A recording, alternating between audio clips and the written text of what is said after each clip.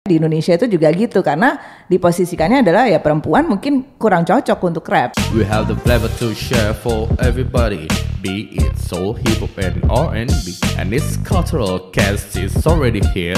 Welcome to Fluff the Podcast. Yo, welcome to Fluff the Podcast. Hari ini. Alright. Mr. Ryan B. Ryan B, kita hari ini kedatangan nih. Narasumber kita hari ini cewek. Iya. Yeah. Kalau di rapper dibilangnya Queen. Perdana perdana perempuan. Queen, iya kan? Iya. Tapi bukan Silver Queen kan? Oke. Welcome to Fluff the Podcast, Yako. Yeah. One of the hottest rapper yang dibilang katanya kayak Queen. Yes. Kalau di Amerika ada Queen Latifah, di Indonesia ada Queen Yako. Queen Yako. Gila, openingnya cakep banget nih Mas. Gila ya? Yeah. Oh, boleh ya? Boleh dong. Boleh.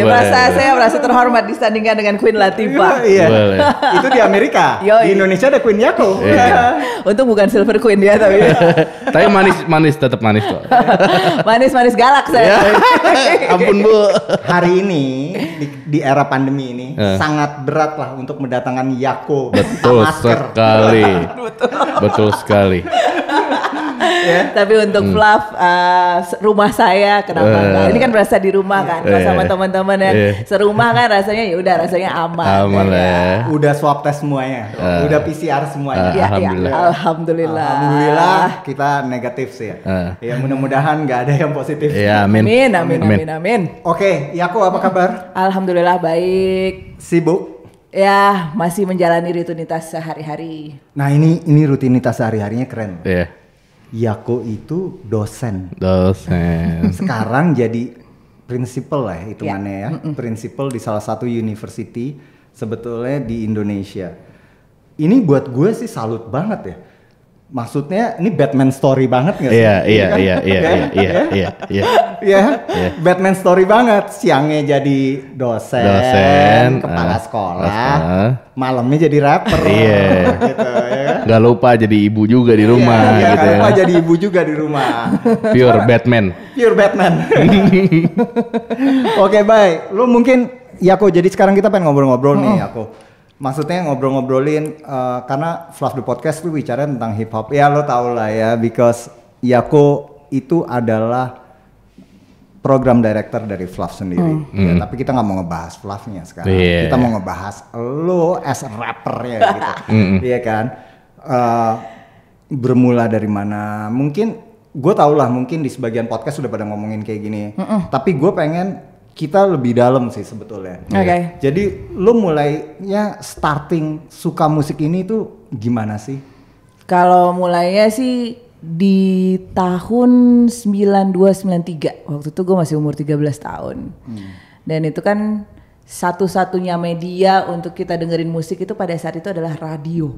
Oke. Tuh. Dan yang namanya TV ya standar lah, musik-musiknya nggak banyak, masih mungkin hanya lokal gitu kan. Nah yang namanya rap. Tapi 92 udah ada TV swasta dong? Sudah. RCTI itu kan kalau nggak salah 91 ya 91, kan gitu. Tapi ya musik-musiknya tuh masih gitu-gitu aja gitu. Gue nggak terlalu inget sih waktu itu ada Rocket, tapi itu kan untuk Indonesia gitu kalau nggak salah programnya gitu. Nah 13 tahun tuh kelas berapa sih?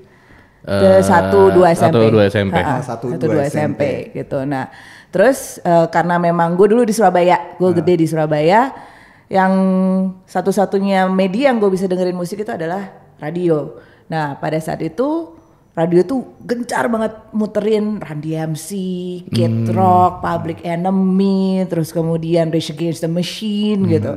Dan gue tipe anak yang emang suka dengerin musik dan suka banget sama radio karena radio tuh menurut gue seru banget dengerin penyiarnya, ya kan, dengerin ikutan kuisnya gitu. Nah, dan gue dulu salah satu orang yang pendengar yang pemburu kuis. Oh iya. Karena itu salah satu cara gue untuk dapetin duit. Oh gitu. Dapetin duit sama gratisan. Iya. Betul. Free merchandise Betul, gitu ya? free merchandise, dapetin duit. Nah, kebetulan ada satu radio tuh yang sering banget ngasih kuis tebak lagu. Oke. Tebak lagu, dan gue tuh inget banget waktu itu bisa sampai dapet hadiah 500.000 karena nebak 20 lagu tanpa salah. Gokil, tahun 92 500.000 nebak 20 lagu itu sih Itu sebenarnya. banyak loh. Itu kayak itu sekarang banyak. 5 juta. Yoi gitu. Dan itu gue seneng banget. Nah, kebetulan radio yang gue sering ikutan kuis ini, dia itu berubah wajah, berubah karakter menjadi radio yang lebih anak muda. Dan waktu itu kompetisinya adalah gimana caranya lo mengucapkan selamat ulang tahun ke radio ini dengan cara lo sendiri. Lo sok-sokan dong nge-rap gitu. Oh itu yang ulang tahun lo rap itu Bu. Gitu. Jadi gue akhirnya ngecapinnya pokoknya gaya-gaya rap yang sotoy gitu deh, yang itu masih SMP kelas 1 ya? SMP kelas 1. Terus ya udah jadi pemenang gitu. Pada saat nge-rap itu udah ada beatnya di belakang apa cuman just the rhyme? Just the rhyme gitu. Selamat ulang tahun Radio Color Surabaya gitu. Iya. Mulai dong S103 FM gitu kan. Oh, udah katro banget deh. Yang namanya rima tuh belum ngerti banget lah gitu. Pokoknya udah hajar aja.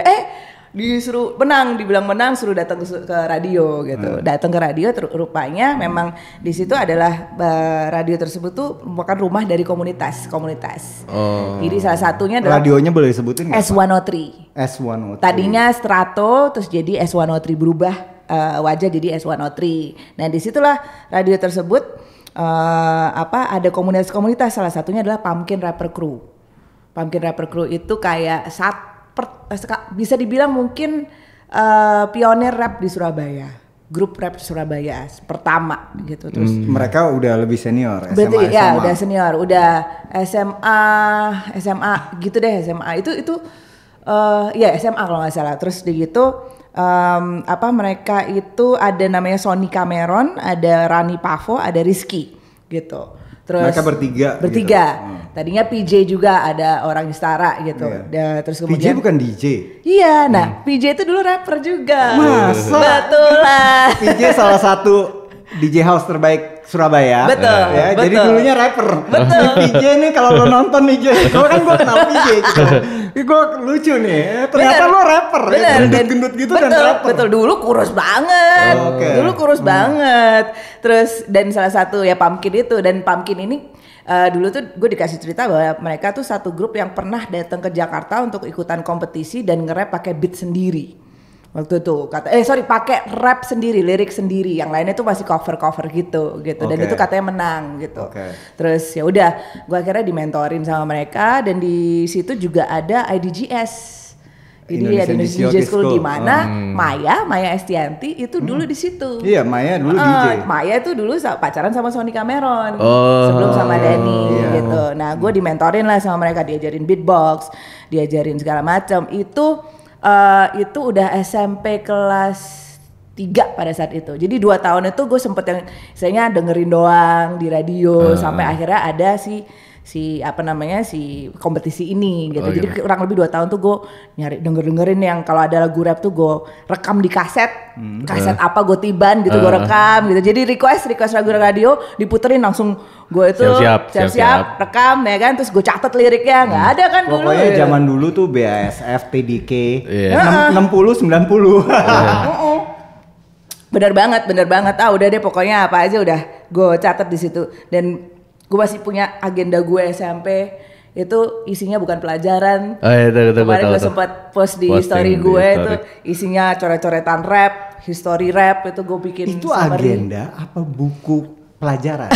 Agenda. Karena kayaknya gue ngedapetin story-nya bahwa buku pelajaran full dengan nama-nama rapper, ya kan?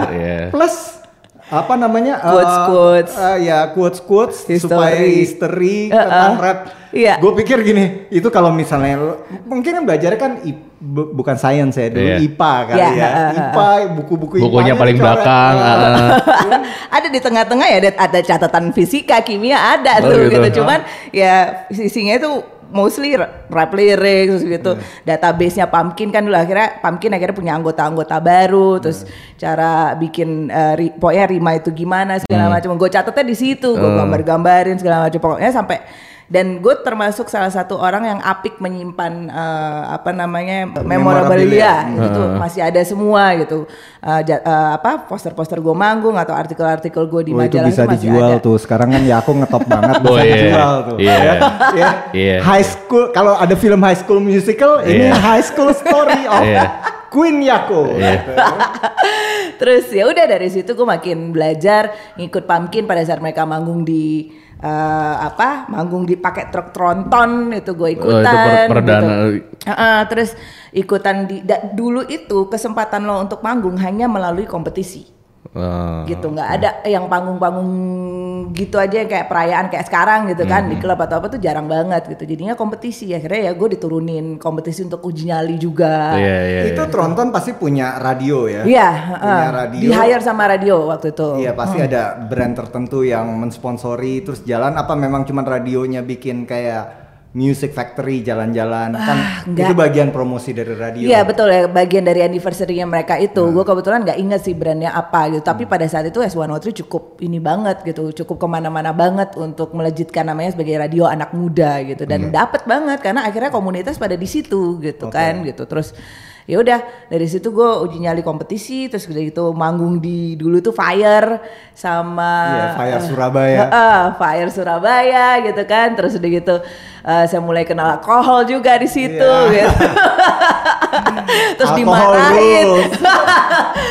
SMA tuh SMA. Sampai udah kenal gitu.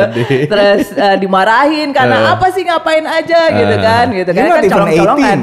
Nah di Event 18 gitu. Tapi dulu tuh Fire Surabaya itu dibuka di hari Minggu.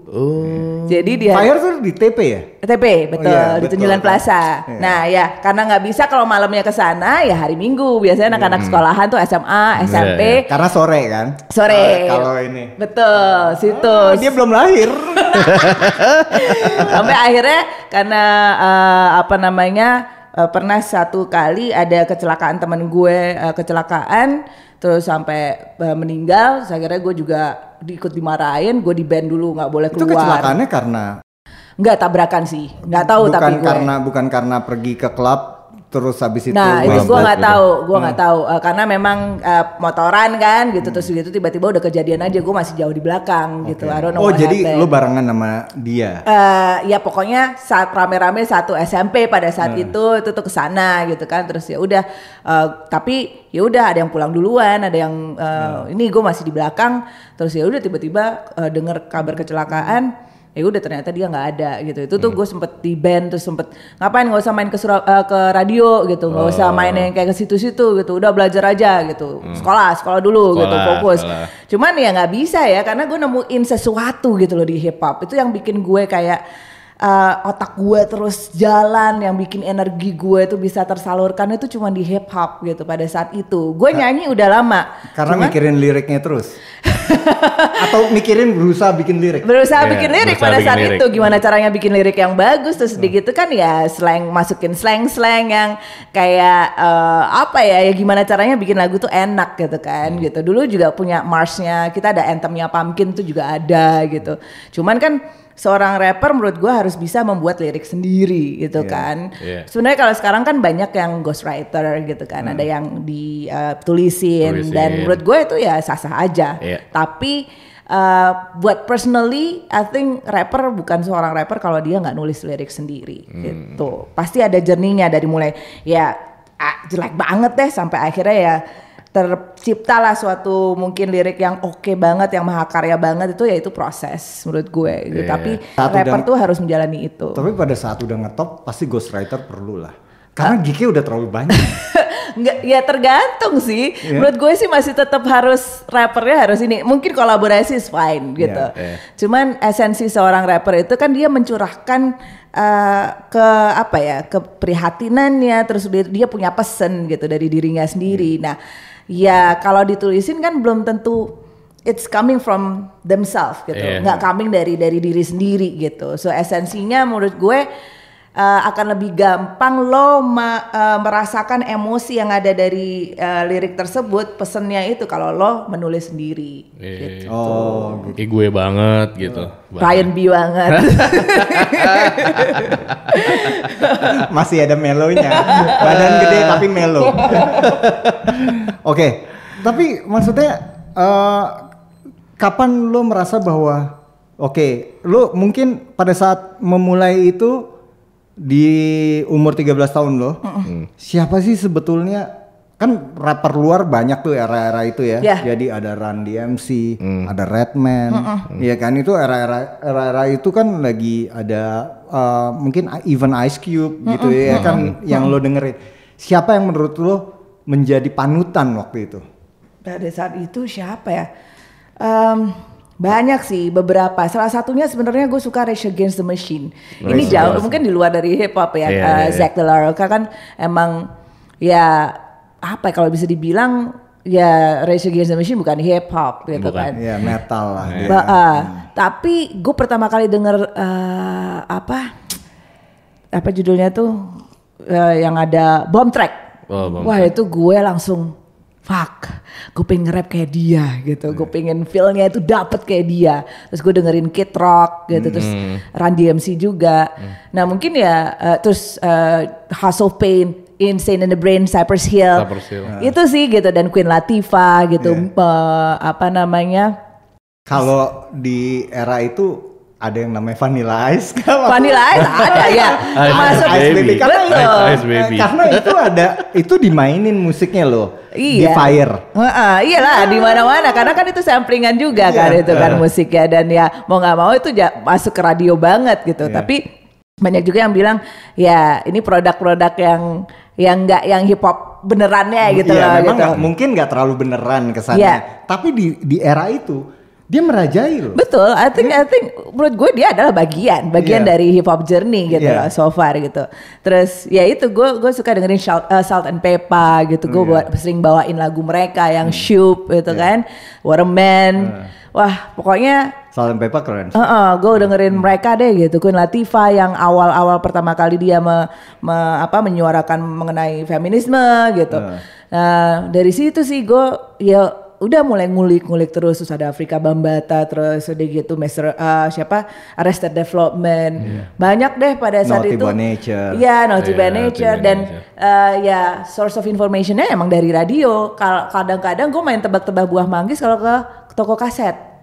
Toko kaset kan ngelihat gitu ya, wah ini albumnya apa nih ya? Gue sampai sempet salah beli waktu itu. Earth, Wind and Fire, gue kira hip hop gitu kan, gitu. Itu that's the roots. Betul. That's the roots. Betul gitu. Nah itu jadi akhirnya gue tahu gitu. Oh iya. Karena kan dulu kan nggak ada Google kan. Nggak ada. Ada Rap Pages, kalau misalnya mau beli itu majalahnya Rap Pages, terus kemudian apa lagi gitu. Nah ya udah cuma dari situ, dari mungkin lokalnya Hai kawanku gitu. Terus akhirnya gue juga pertama kali masukin demo ke Pesta Rap 2, itu pun juga gara-gara kawanku, gara-gara album Pesta Rap 1 gitu. Terus dan akhirnya ya masuklah itu single di Pesta Rap 2, dan gua rasa itu adalah single rap pertama yang dikeluarkan dari Surabaya pada saat itu. Nongkrong judulnya. 16 tahun juga tuh akhirnya kontrak tuh ya. Sama label. 16 ya. Buat Pesta Rap. Buat Pesta Rap. Tapi maksudnya ya lucu ya, seru banget ya ngelihat gimana the journey of the Queen gitu, starting gitu. Dengerin dari radio-radio gitu, Rage Against the Machine itu. Berarti kalau sampai dia datang sih itu berarti kayak naik haji ya. Iya, gue belum pernah nonton mereka soalnya itu. Gue pingin banget. Tapi ya kok keren loh. After that lo starting untuk mikirin oke, this is the music that I'm into. Gue coba berusaha untuk bikin musik more sampai akhirnya terjadi album itu. Startingnya kapan? Kalau Pas masih zaman SMA itu atau? Enggak, jadi gue sebenarnya sempat vakum dari rap gitu. Sempet nggak nge-rap, ada periode gue nggak nge-rap tapi gue lebih nyanyi gitu. Karena memang gue kan pindah ke Jakarta 97. 97 tuh gue kuliah di Trisakti, ambil ekonomi manajemen, dan pada saat itu gue pacaran dengan pacar gue dari SMA waktu lulusan SMA. Dan itu dia melarang gue untuk nge-rap. Nah itu sebenarnya gue udah tahu sih. Iya. Jadi kita udah tahu itu. Apa rasanya dilarang sama pacar nge-rap? Iya kan? Pada saat itu ya maksudnya keluarganya juga yang ya they're really nice person, they're really nice family, dan dia gue berpikir ya udah gue akan melabuhkan hati gue ke dia dan ya I'm gonna get married with him gitu kan. Tapi lama-lama kok gue ngerasa gue nyanyi, gue juga suka Alanis Morissette gitu. Gue nyanyi, gue juga bisa dapetin feel-nya, tapi there's something that I still don't feel gitu loh, yang gue nggak bisa dapetin gitu, soulnya, emosinya, serunya di panggungnya itu kayak apa gue nggak bisa dapetin. So akhirnya gue ke Sydney karena gue selesai, gue nerusin kuliah ke Sydney. Itu S2 ya? S2, gue ngambil S2 sana, terus gue dapet lagi tuh komunitas musik anak Indonesia plus juga yang lokal, yang emang gue bisa explore rap gue lagi. Berarti itu 2002? 2001. 2001. Gue di Sydney itu 2001 sampai 2005. Okay. 2001 tuh gue udah mulai ini, terus gabung sama anak Indonesia yang tinggal di sana. Jadi kita ada studio musik di sana namanya BEP gitu. Terus kalau latihan selalu di situ, terus kemudian gabung sama manggungnya tuh bareng sama orang-orang lokal juga, orang lokal Sydney-nya. Terus sampailah ketemu komunitas rap di sana. Terus ya udah dari situ gue kayak itu anak Indonesia semua. Ada yang anak Indonesia, ada yang lokal Sydney juga gitu. Ada dari Blue Mountains gitu, Hilltop Hoods kalau nggak salah namanya. Terus gue datang ke gig hip hop yang sebenarnya di Sydney gig hip hopnya itu juga nggak banyak. Karena hip hop tuh nggak terlalu growing. Kayak masih underground gitu ya? Iya. 2001 tuh Sydney tuh udah kemasukan house. Betul. Yeah, jadi most of the club are playing house. Ya R&B juga sebenarnya ada gitu, beberapa klub R&B gitu. Cuman memang lokalnya sendiri tuh nggak gede rupanya. Industrinya itu nggak gede gitu. Hanya ada satu rapper yang happening banget. Sisanya tuh lebih ke alternatif. Ya kan, alternatif, Powderfinger pada saat itu. Terus dan gue senangnya di sana tuh kan konser gampang banget ya gitu. Gue nonton The Roots di sana, gue nonton Linkin Park, gue nonton siapa lagi ya? Gue nonton ya, macam-macam deh pokoknya di sana. Nah itu tuh arahnya hip metal. Tapi ada pertanyaan gue, lo 5 tahun di sana, ya kan lo cuma ngambil master. Gue ngelanjutin satu lagi master. Oh jadi dual degree ya? Karena lama banget 5 tahun, gue bilang ini nge-rap mulu. Yeah. 2001-2002 gue nyelesain master MBA gue. 2002 ke 2004 itu gue part time. 2003 ke 2004 itu gue nyelesain S2 gue yang satu lagi gitu. Gue ambil applied IT, tapi gue nggak, tadinya gue tuh pengen tinggal di sana. Kan ada jalur permanent resident, cuman ternyata ya gue karena belajar IT-nya nggak, kayaknya separuh setengah-setengah, gue nggak dapet, dan akhirnya ya udah gue balik aja. Tapi gue udah dapet ilmunya di sana, gue udah belajar dari orang ya segala macam lah, gue kerja part time apa segala macam, pokoknya gue hustle lah di sana, bener-bener hustle. Dan ya gue ngobrol sama orang-orang lokalnya, ternyata musiknya di sana juga kurang jalan gitu. So akhirnya ya udah gue di sana. Nah di sana itu gue ketemu satu DJ Indonesia, namanya DJ Edo. Gitu. Dia orang Indonesia yang emang dia sering nge-DJin party-party R&B, hip hop and R&B. Dari Next Level, DJ Edo Next Level Recording. Terus ya udah akhirnya dia tanya, ya kok you wanna make an album with me gitu. Oh boleh gitu. Terus ya udah gue di tahun 2004 itu full ngerjain album sama si DJ Edo ini. Di gitu. sana ya. Di sana. Nah ya udah akhirnya 2000, gue nggak tahu tuh situasi hip hop di Jakarta tuh kayak apa. Dan rupanya gue itu bikin lagu judul pertama namanya Sowat kan. Itu keluar di 2005. Nah gue nggak tahu kalau ternyata di Jakarta tuh ada Sowat gitu loh. Psychoji. Jadi ternyata pada saat datang ada Sowat gitu loh gitu. Disangka gue kayak yang mau nandingin gitu. Padahal I really have no idea itu apa yang terjadi di Jakarta pada saat itu. Tapi nggak ada dis-disan sama Igor dong waktu itu. Apa? Gara-gara so what? Nggak ada. Okay. Justru malah akhirnya gue ya akhirnya jadi satu manajemen gitu sama dia, sama Igor. Malah gitu. pernah disuruh ngomporin Mas Igor juga buat manggung. Iya, dan memang sebenarnya gue udah kenal Igor dari lama kan. Gitu waktu tahun di festival hip hop Sahid itu gue orang yang ngomporin dia, yang Gor udah lo, dia namanya masih Psycho G, tulisannya Psycho, bukan Psycho yang sekarang gitu. Psycho gitu. Psycho G, pakai G gitu. G.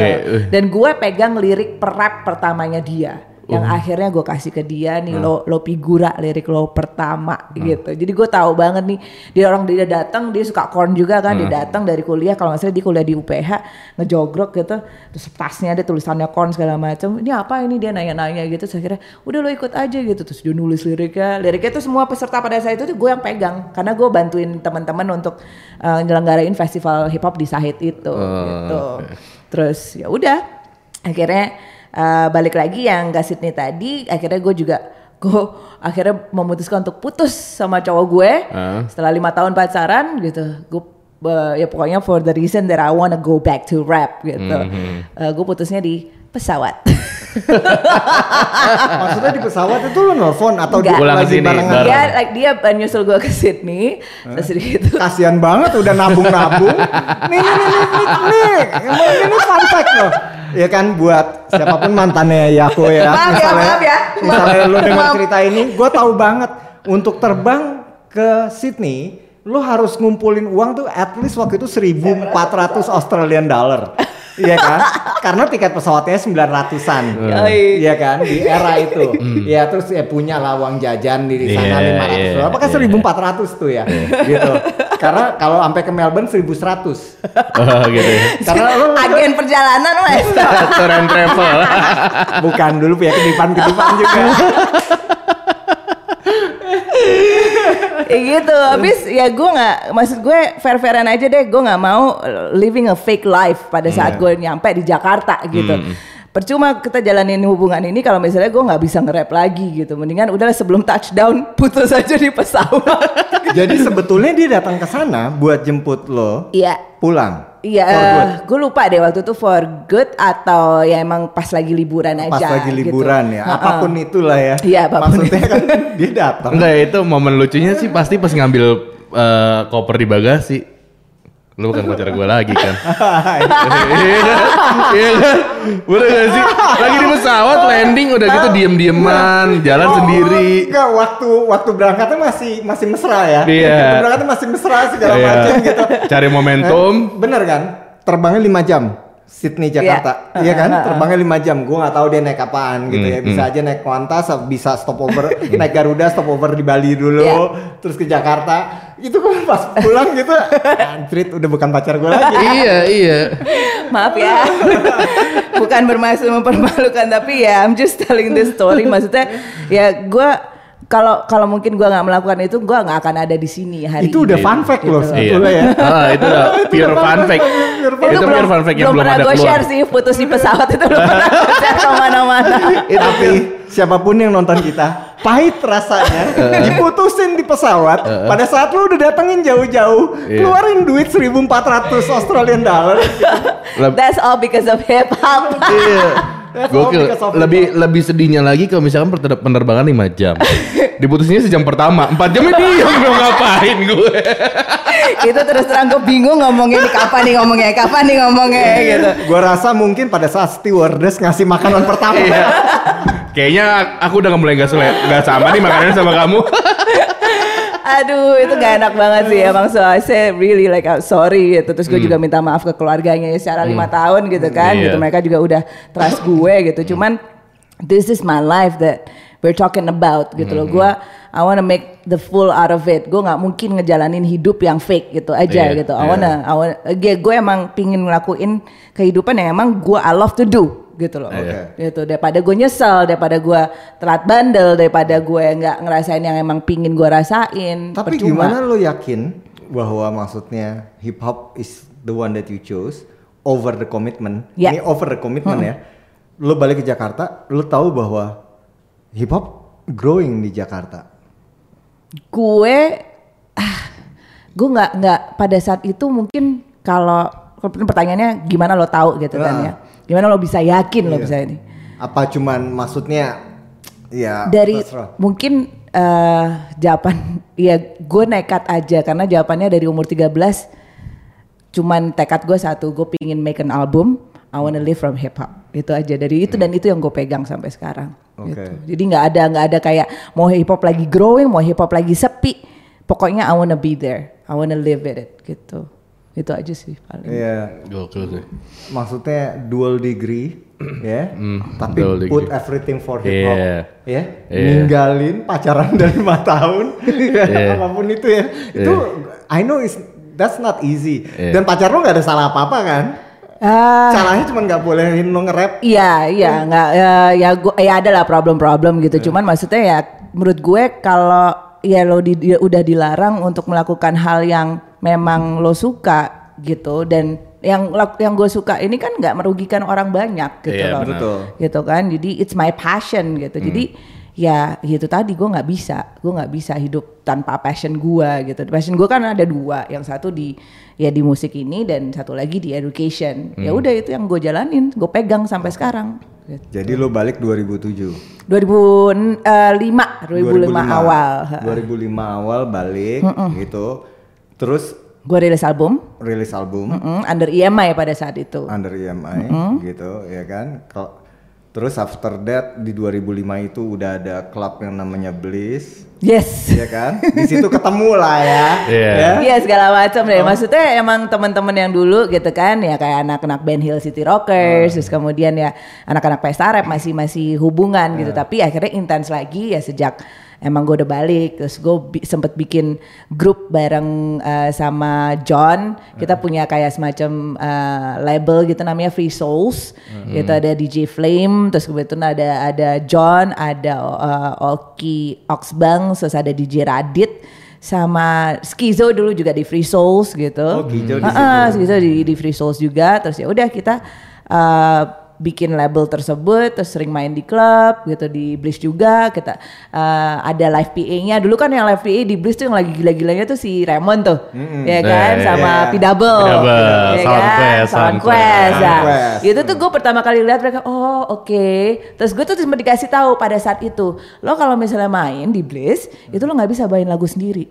Gitu. Iya, karena mereka mungkin kalau lagu sendiri crowdnya nggak tahu, betul. Jadi nggak spending. Betul. Nah, gue salah satu yang nggak suka itu. Gue di sini as a rapper, gue nggak mau bawain lagu cover version. Akhirnya caranya ya gue masukin beat orang gitu minus one-nya, tapi gue masukin rap gue sendiri gitu. Gue campur-campur. Ada chorusnya tetap ngikutin, tapi rapnya liriknya gue ganti-ganti lirik gue sendiri gitu. That's how I mempopulerkan lagu gue sendiri lah di situ gitu. Terus udah gitu gue ngeliat wah ini keren banget, akhirnya kita punya namanya Free Souls Rumble itu sama John gitu, terus main di beberapa mana-mana, terus gue mulailah main di Let's Dance, terus di beberapa klub bawain lah cover version juga, tapi masih tetap selalu gue mix dengan lagu gue sendiri gitu diantaranya. Jadi paling enggak make people lebih get familiar with my song gitu. Terus main di MTV juga, dulu kan ada MTV Indonesia ya. Iya gitu. Itu rame tuh, saya masih anak-anak sih, tapi udah nonton. Gitu. Jadi intinya Ryan B. Iya betul. Nah, namanya MTV apa? Dulu tuh MTV acara tiap macam-macam programnya. Macam-macam gitu. Terus ya udah intinya semua gig gue babat karena gue juga pengen tahu kan pada saat itu hip hop di Indonesia itu seperti apa audiensnya. Baru 1 album tuh ya di situ. Baru 1 album, baru 1 album. Gua sih sama yang di Australia itu. Ya yang Australia itu yang gue bawa ke Jakarta. Itu Jakarta. dibeli putus sama EMI. Dapat advance royalty di situ. Jadi temen lo yang DJ juga dapat dong. Iya, gue kasih duitnya ke dia. Nih, udah lo kasih ini uang yang advance royalty itu buat lo gitu. Karena kan memang dia yang mendanai semuanya kan gitu. Terus gue cuma dapat uang dari gig-gig aja gitu. Tapi ya itu gue nggak lama di EMI karena gue nggak kayak terlalu complicated aja prosedurnya. Gue nggak terlalu suka diatur-atur segala macam. Akhirnya gue keluar dari EMI dengan baik-baik. Terus ya udah bikin album lagi di 2008. Itu judulnya Mendua albumnya. Itu udah sendiri bareng sama Rizky Records. Di Rizky Records itu Andrew yang punya. Andrew-nya Soul ID. Terus ya udah 2013 gue keluarin album lagi The Experiment, itu bareng sama, itu juga masih independen sama Lawrence Random produsernya. Terus Lawrence kan drum and bass. betul, dan gue memang maksudnya gue nggak menutup diri musik lain gitu. Selama memang roots gue adalah rap gitu, gue nge-rap ya kan. Ya, dan menurut gue rap itu sangat gampang dimasukkan ke berbagai macam genre gitu loh. Nyelip itu bisa. Nyelip bisa. Dia pernah nge-rap juga kok di pas gue lagi. Jangan salah, saya pernah ada lagu sama Mas Bokero loh. Judulnya Girls and Boys ya kalau nggak salah. Boys and Girls Wanna Have Fun. Tuh, ya kan. Boys and Girls Wanna Have Fun. Itu ada gitu. di SoundCloud gue. Itu jauh sebelum 3 bikin Girls Have Fun tuh. Jadi itu dia, patokan gue adalah ya emang yang penting gue harus nge-rap gitu. Drum and bass itu kan ya gampang banget dimasukin ini. Dan gue sangat suka explore segala macam jenis musik gitu. Menurut gue selama itu gue masih bisa masukin rap, then why not? Itu tidak menghilangkan esensi gue ada di rap gitu. Yang penting kan semangatnya sama, spiritnya sama gitu, hustlingnya sama gitu. Banyak kok gitu ya, bahkan musik-musik metal gitu kayak Limp Bizkit dan segala macam. Iya itu hip metal tuh emang gokil juga sih. Iya, betul. Di momen-momen gitu. Nah, kalau jadi juara best vokal sama best group di 2004 kalau itu kan di Sydney. itu nyanyi apa nge-rap?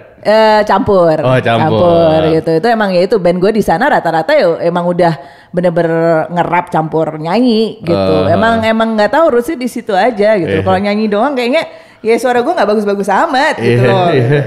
Dan masa nyanyi terus itu gue lompat-lompatan nggak dapet aja. Energinya itu nggak dapet gitu. Sementara kalau menurut gue panggung itu adalah kayak semacam playground gitu loh. You can do anything gitu di panggung. Gue sampai ya di suatu gig urat gue putus itu kan terjadi di gig, salah satu gig juga gitu loh. So, sakingnya jumpalitan loncat-loncat. Iya, it's just full of it aja gitu. Gini, era pertama kali hip hop masuk gitu is the 90s lah ya, masuk ke Indonesia. Kang Yua salah satu pioneer lah ya. Betul. Di awal gitu. Terus habis itu mungkin ada John, ada Sweet Martabak, ada Denada. Nah, kan cewek tuh jarang. Gitu ya kan. Tiba-tiba ada Denada nih gitu ya kan. Jadi sebetulnya mungkin nggak terlalu banyak ya rapper perempuan ya. Pada saat Memang itu sekarang pun juga cuman ada kayak siapa Ramen. Sebenarnya sudah ya masih bisa dihitung tangan sih gitu, jari tangan tuh ya sama jari kaki lah 20-an tuh paling hanya sekitar 20-an.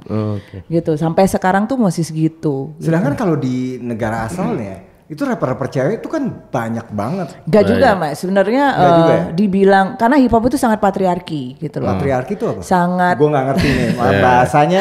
Ini belajar lagi. Ini momen belajar. Nih ya patriarki gue aja nggak ngerti. Ini bahasa dosen-dosen. Enggak. Hip hop itu sangat laki-laki gitu loh, sangat dominan laki-laki. Sistem di mana yang memberikan laki-laki itu lebih power lebih dibanding perempuan gitu. Nah itu hip hopnya sendiri itu dari sananya itu udah lebih banyak didominasi oleh laki-laki. Di Indonesia pun Indonesia itu banyak mengadopsi sistem patriarkal gitu, di mana ya laki-laki diberikan kedudukan yang lebih tinggi lah gitu. Kenapa? Makanya ada ada feminisme gitu, di mana ya kita tidak, maksudnya itu lebih pingin setara. Jadi setara itu bukan disamakan ya, tapi kedudukan, hak dan juga derajatnya itu sama gitu. Nah, ini agak berat jadinya. Nah, cuman itu berat nih. Ini yang bicara udah mulai masuk. Yang bicara dosen, bukan Queen Yaku. Kalau kayak gini beda pembicaraannya. Tapi gue belajar, makanya gue bilang dari setiap podcast tuh gue belajar banyak gitu ya. Nah, karena adanya itu makanya di Indonesia itu juga gitu, karena diposisikannya adalah ya perempuan mungkin kurang cocok untuk rap gitu. Dilihatnya sebagai suatu pemberontakan, terus udah gitu lebih banyak dijadikan objektifikasi gitu kan. Makanya di sini tuh juga apalagi di Indonesia ada beberapa kultur di Indonesia yang menyatakan bahwa perempuan itu ya udah 3M aja gitu. Maka Manak tuh punya anak, masak, sama satu lagi macak dandan. Itu sebelum era Kartini. Lah, tapi Mas masih banyak tuh kayak sekarang. Karena dan itu ya kenapa banyak rapper perempuan tuh yang akhirnya kadang setelah menikah itu sudah nggak nge-rap lagi, ya karena banyak selain karena sistem patriarki tersebut sama stigma sosial. Jadi ibu rumah tangga yang baik. Iya, stigma sosial gitu, bahwa seorang ibu rumah tangga ya udah mengurus anaknya gitu. Dan kembali lagi ya kalau memang memilih jadi ibu rumah tangga nggak apa-apa, itu kan memang mulia sekali ya. Yang penting pilihan gitu loh. Bener. Itu dia diberikan pilihan ya, kalau misalnya memang masih bisa nge-rap ya kenapa enggak. Cuman kalau Indonesia kan nikah itu biasanya nggak cuma nikah sama partnernya, tapi sama keluarga. Ada unsur keluarga besar yang itulah kenapa yang akhirnya gue memutuskan untuk tidak menikahi mantan gue ini gitu karena keluarga besarnya sangat invade your privacy. Maksudnya ya gue nggak jadi yang nggak ada pilihan gitu loh nantinya. Kalau foto maunya in frame terus rasanya gitu. Gitu, jadi ya udah itu yang kan terjadi. Kebiasaan orang Indonesia. Nah makanya itulah kultur yang susah sekali gitu loh. Yang ini kita coba untuk lawan pelan-pelan gitu. Yang berat untuk perempuan itu kan stigma sosial yang disematkan pada perempuan. Perempuan nggak boleh pulang malam, nggak boleh pakai baju seperti ini gitu. Kalau baju seperti ini mintanya diperkosa gitu. Itu bukan masalah pakaian gitu loh gitu kan. Hal-hal seperti itu gitu. Nah makanya banyak yang kadang-kadang rapper perempuan juga, ini gue dapet story-storynya bahwa mereka dideketin nih sama produser ya kan, produser cowok nih. Habis itu ya udah dimodusin, terus jadiin pacar, terus nggak boleh nge-rap lagi. Ada yang kayak gitu tuh terjadi, ada. Makanya akhirnya rapper Indonesia makin jarang, makin rap. Perempuan itu nggak banyak gitu, karena karena terlalu banyak produser nakal. Kadang-kadang ada begitu, ada yang begitu. Terus ada juga ya keluarga, ngapain nge-rap, mungkin apalagi dia mungkin jadi tulang punggung keluarga gitu. Terus udahlah gitu, kerja aja sana yang benar gitu, yang benar-benar cari uang. Karena memang kalau untuk di daerah, mungkin di Jakarta karena sentralnya kita masih bisa hustling sana sini dari gig. Terus gue juga hasil bikin lirik untuk brand gitu kan, untuk iklan gitu kan. Terus voice over segala macam. Kalau di daerah kan nggak banyak gitu mungkin kesempatannya gitu. Nah itu akhirnya jadinya mengurangi banyak kesempatan mereka untuk ini. Terus mungkin satu sama lain dulu tuh kompetisinya tuh sangat tinggi gitu kan. Ya udah saling compete gitu, bukannya berkolaborasi atau maksudnya saling support gitu, enggak competing. Akhirnya jadinya ya udah makin lama makin ini. Dan mungkin ya karena enggak banyak rapper-rapper yang ada, jadi ngelihatnya itu bukan profesi yang menjanjikan gitu. Paling ya sekarang ada ramen gitu. Ya, dengan ramen mudah-mudahan ya makin banyak. Problemnya adalah itu konsistensi. At the end of the day, kalau misalnya lo melakukan sesuatu yang memang menghasilkan, kan lo harus konsisten menjalankannya. Itu dulu. Dan ya mungkin juga karena macam-macam banyak sekali problematikanya, jadinya ya banyak tersendat gitu. Seperti itu. Kita dapat banyak nih ya knowledge gimana para rapper-rapper ini, terutama buat yang perempuan. By the way, lu tuh adalah rapper perempuan satu-satunya yang baru kita panggil nih. Bukan satu-satunya, tapi the next coming ada. Ada. Gitu. The next coming ada. Pasti ada gitu. Cuman maksudnya akhirnya kita ngelihat gitu bahwa memang nggak mudah untuk menjadi rapper, apalagi perempuan gitu ya kan, di Indonesia. Jadi big shout out to you gitu ya, salute gitu. Ternyata pertempurannya banyak gitu ya kan. Mulai dari patriarki ya, maksudnya that's the knowledge yang gue juga tahu sekarang gitu. Memang laki-laki itu mungkin menguasai lah ya era hip hop ini. Walaupun cewek-ceweknya banyak sih yang joget-joget juga. Iya kan? Iya, tapi kan gak rap. Iya, kayak pemanis aja gitu ya. Nah, itu tadi. Kalau rapper harus ada, cewek-ceweknya harus cakep. Terus, nah yang ya itu maksudnya dengan kondisi kayak gitu kan jatuhnya ya lebih banyak rapper yang perempuan tuh yang jadi objek aja di sekitarnya. Padahal kita butuh banyak perempuan yang menjadi subjek gitu. Biasanya pun kalau yang ada grup dia ngisinya yang emang nyanyi gitu ya. Gitu. Tapi ya menurut gue sekarang zamannya yang siapa aja tuh bisa nge-rap gitu. Bener. Tinggal mau konsisten apa enggak gitu kan. Karena kalau dipikir-pikir Timur tuh banyak banget yang keren-keren Iya rapper sih. perempuannya Iya, gitu kan. Terus Oh banyak ya rapper perempuan ya. Kalau Banyak. laki-laki gue tahu keren-keren. oh ya perempuan juga ada. Kemarin ada satu aduh siapa ya namanya Dwi sama RK itu gue di Street of Evolution, mereka dari Kaimana itu nge-rap, wah speed rap banget 128 bar, itu keren banget. Terus udah gitu masih ada Lady Gun, Ramen Girls, kemudian ada Bianca da Silva, ada siapa lagi, Sandy, terus ada macam-macam sebenarnya ada, tapi memang kalau dihitung masih ada 20-an gitu, nggak banyak gitu. Dan hopefully semakin banyak sih ke depannya yang pingin paling nggak menjalani profesi sebagai rapper sih, karena we need it gitu loh. Iya, Fluff banget. need it too gitu Iya. kan Oh, gitu. iya tuh. Bener, Karena bener. kalau misalnya yang dulu nih lagi mikirin siapa yang main, laki semua nggak ada nih perempuannya. Gitu. Makanya Perempuannya gitu. kebanyakan R&B aja. Iya gitu ya.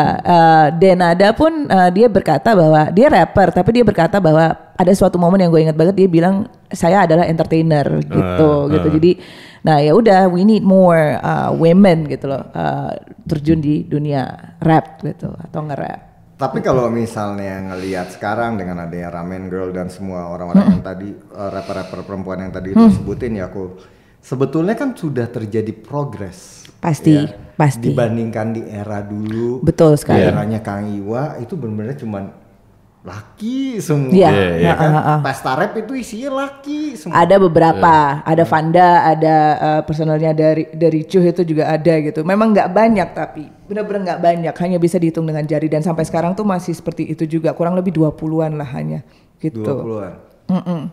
Pengen gak sih tapi buat kayak bikin apa ya, sebenarnya kayak wadah gitu untuk para perempuan-perempuan yang pengen, kan Mbak Eko juga termasuk orang yang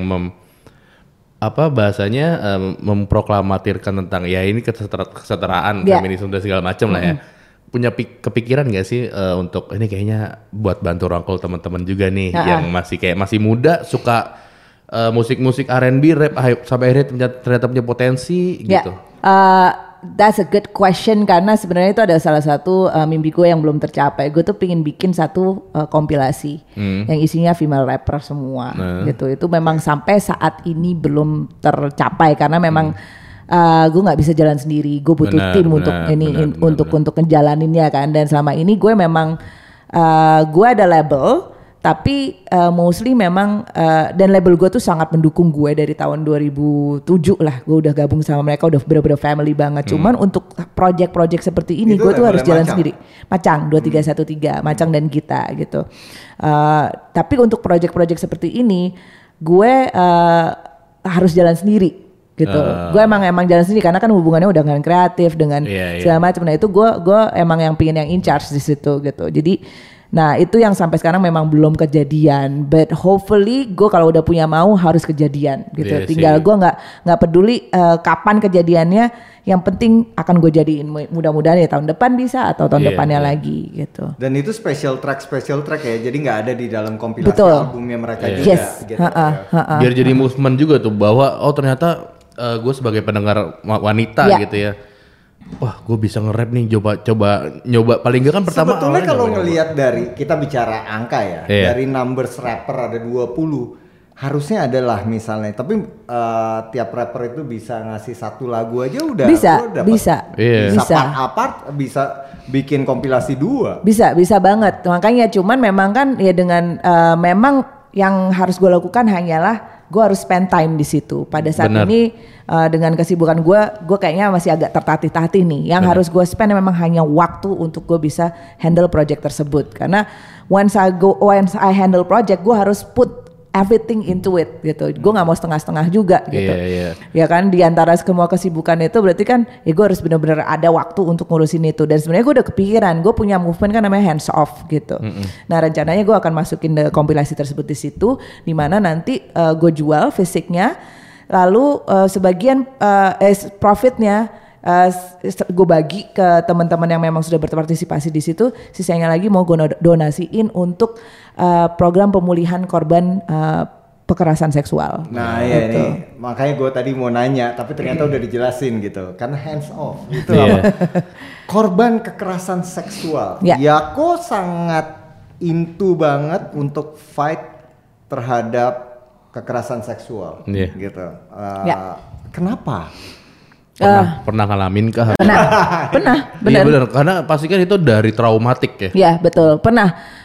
Jujur gue pernah dilecehkan sih. Pada saat itu gue nggak tahu bahwa itu adalah pelecehan. Gue dilecehkan salah satu anggota keluarga gue yang terdekat gitu. Terus gue baru sadar ya bahwa ternyata itu pelecehan gitu. Karena gue gue pikir ya that's how he express ya kasih sayang gitu. Tapi ternyata ya gue nggak diperkosa tapi gue dilecehkan gitu in a way. Ya gue nggak bisa cerita detailnya ya gitu. Tapi sampai sekarang pun pada saat ngomong ini gue masih inget gitu gambarannya pada saat itu tuh seperti apa tuh gue masih inget gitu sampai sekarang. Dan itu trauma yang gue rasain sampai sekarang walaupun gue udah bisa melewati fase ya udah gitu gue maafin diri gue sendiri. Pada saat itu gue masih SMP apa SMA kalau nggak salah gue lupa gitu. Nah terus ya udah dari sini makin ke sini tuh ternyata mostly 80% perempuan tuh banyak sekali mengalami pelecehan atau kekerasan seksual. Entah itu catcalling kayak semacam disiulin di jalan ya kan gitu.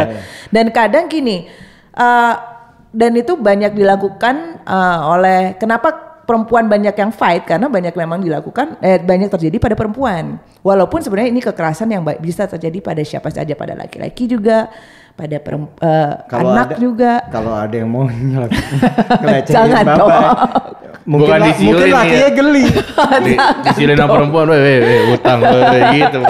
Gitu dan ternyata banyak yang nggak menyadari bahwa melakukan pelecehan atau kekerasan ya karena sudah dinormalisasi gitu di Indonesia gitu bercandaan seksis segala macam kan gitu. Nah maksud gue nah yang penting ini adalah makanya kenapa dari kemarin tuh ribet sahkan RUU PKS gitu kan karena untuk korban-korban perkosaan, korban-korban kekerasan seksual ini belum ada payung hukumnya Mas gitu. That's why you fight for it. Yes, karena kemarin itu sudah masuk ke prolegnas dikeluarkan lagi.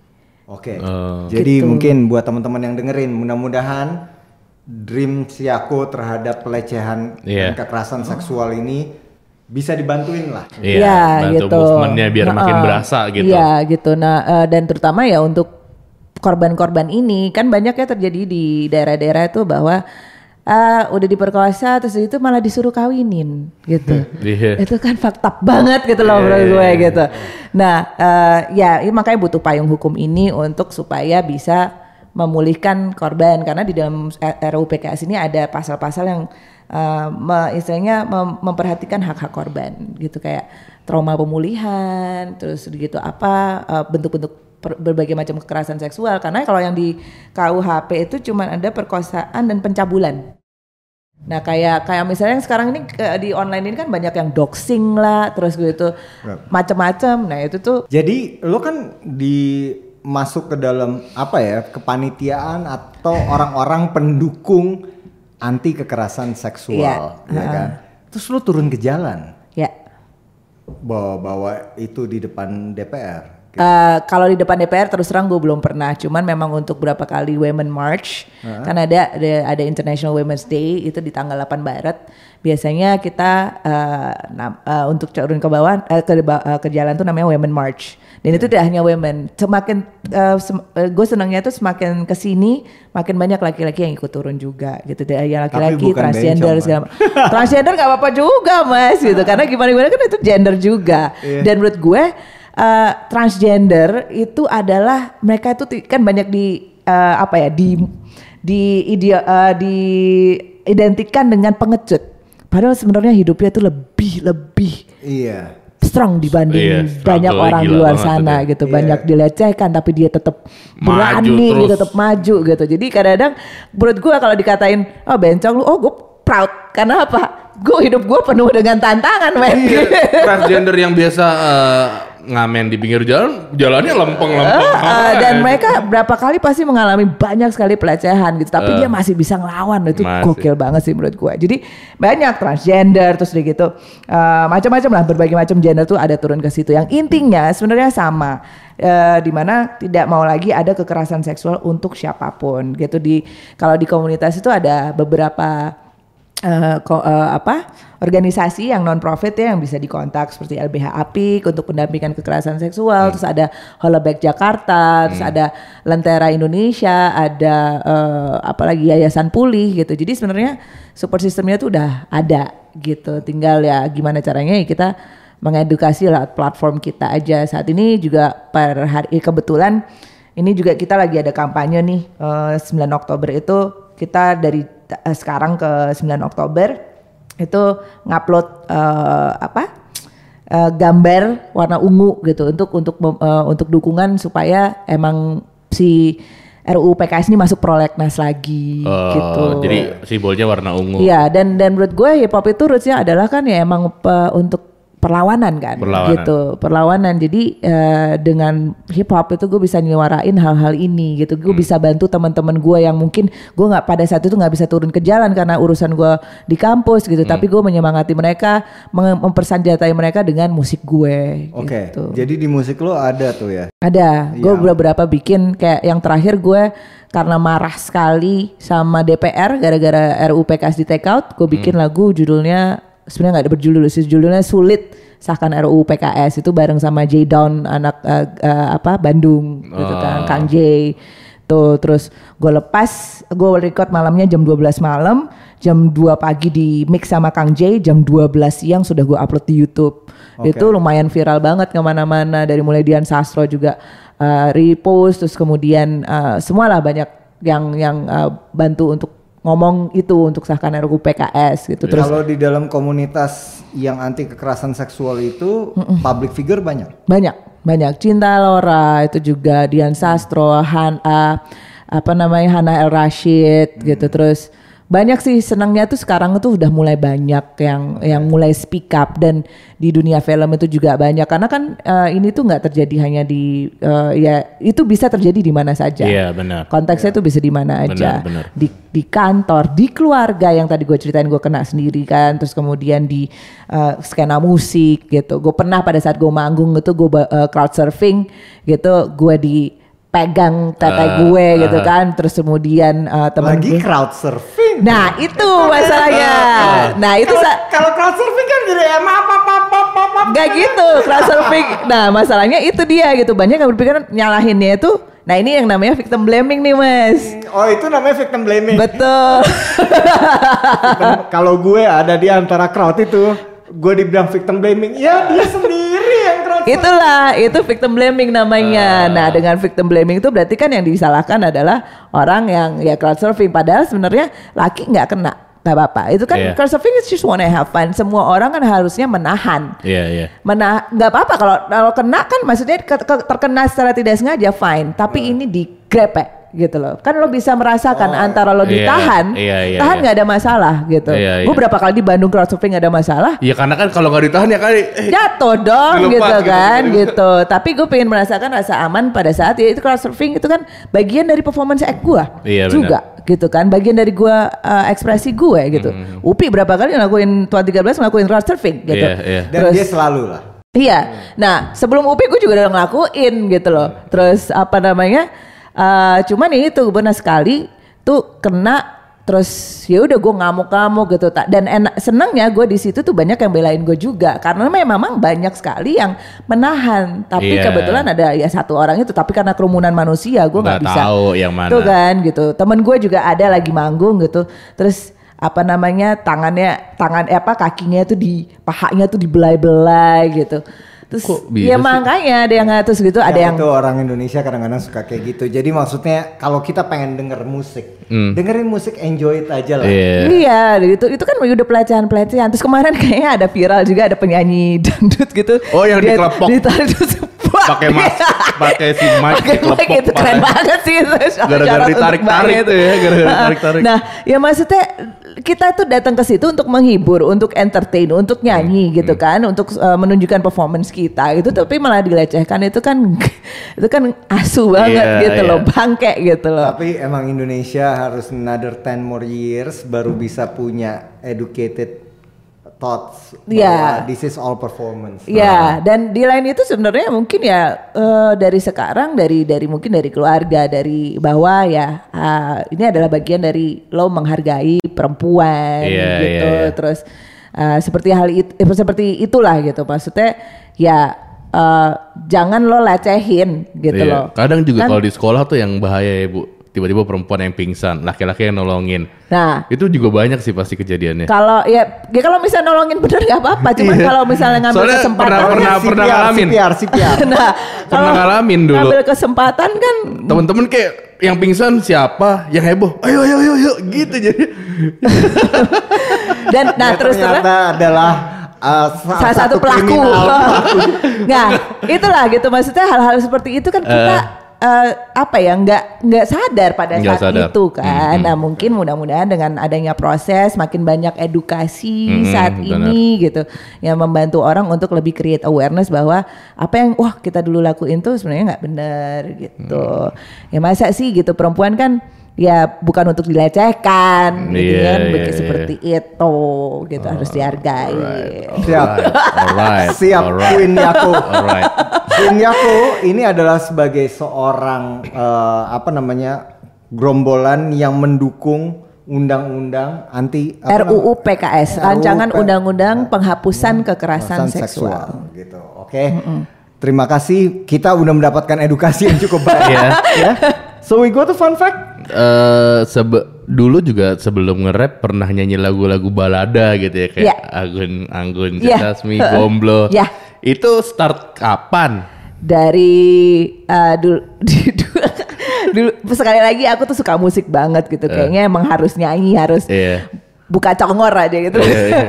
Jadi dulu tuh kalau di Surabaya ada yang namanya 17-an. Di komplek tuh pasti bikin panggung. Oh iya udah pasti iya. Panggung-panggung gitu. Gue nggak tahu deh kalau di Jakarta gimana Ada juga gitu. tuh. Juga ada.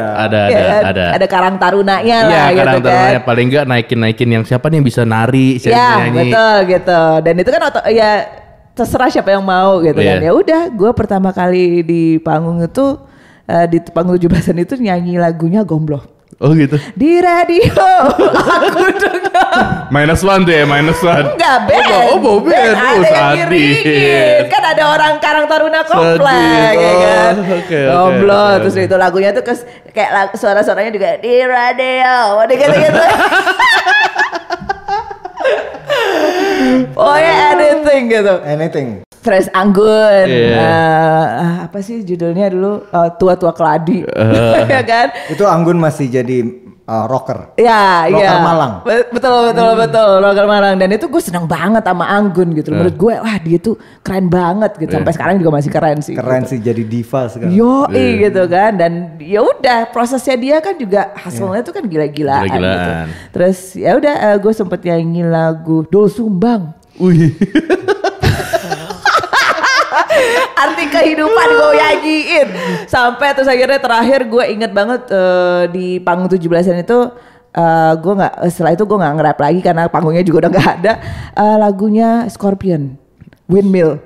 Masa lagu Yo, Scorpion iya, itu klasik rock gitu. Asli ya maksudnya balik lagi itu adalah proses gue mencari gue tuh enaknya di mana gitu loh. Oke. Terus sampai siul-siulnya kan gue nggak bisa siul ya. Iya. Ada yang nyuilin gitu yang orang band ya. Tapi intinya itu adalah journey gue mencari apa ya proses gue manggungnya tuh yang enak seperti apa, lagu apa sampai akhirnya itu tadi gue nemuin rap. Disitulah terus gue manggung lagi, gue belajar lagi, terus perform di depan orang gimana caranya public speaking segala macam.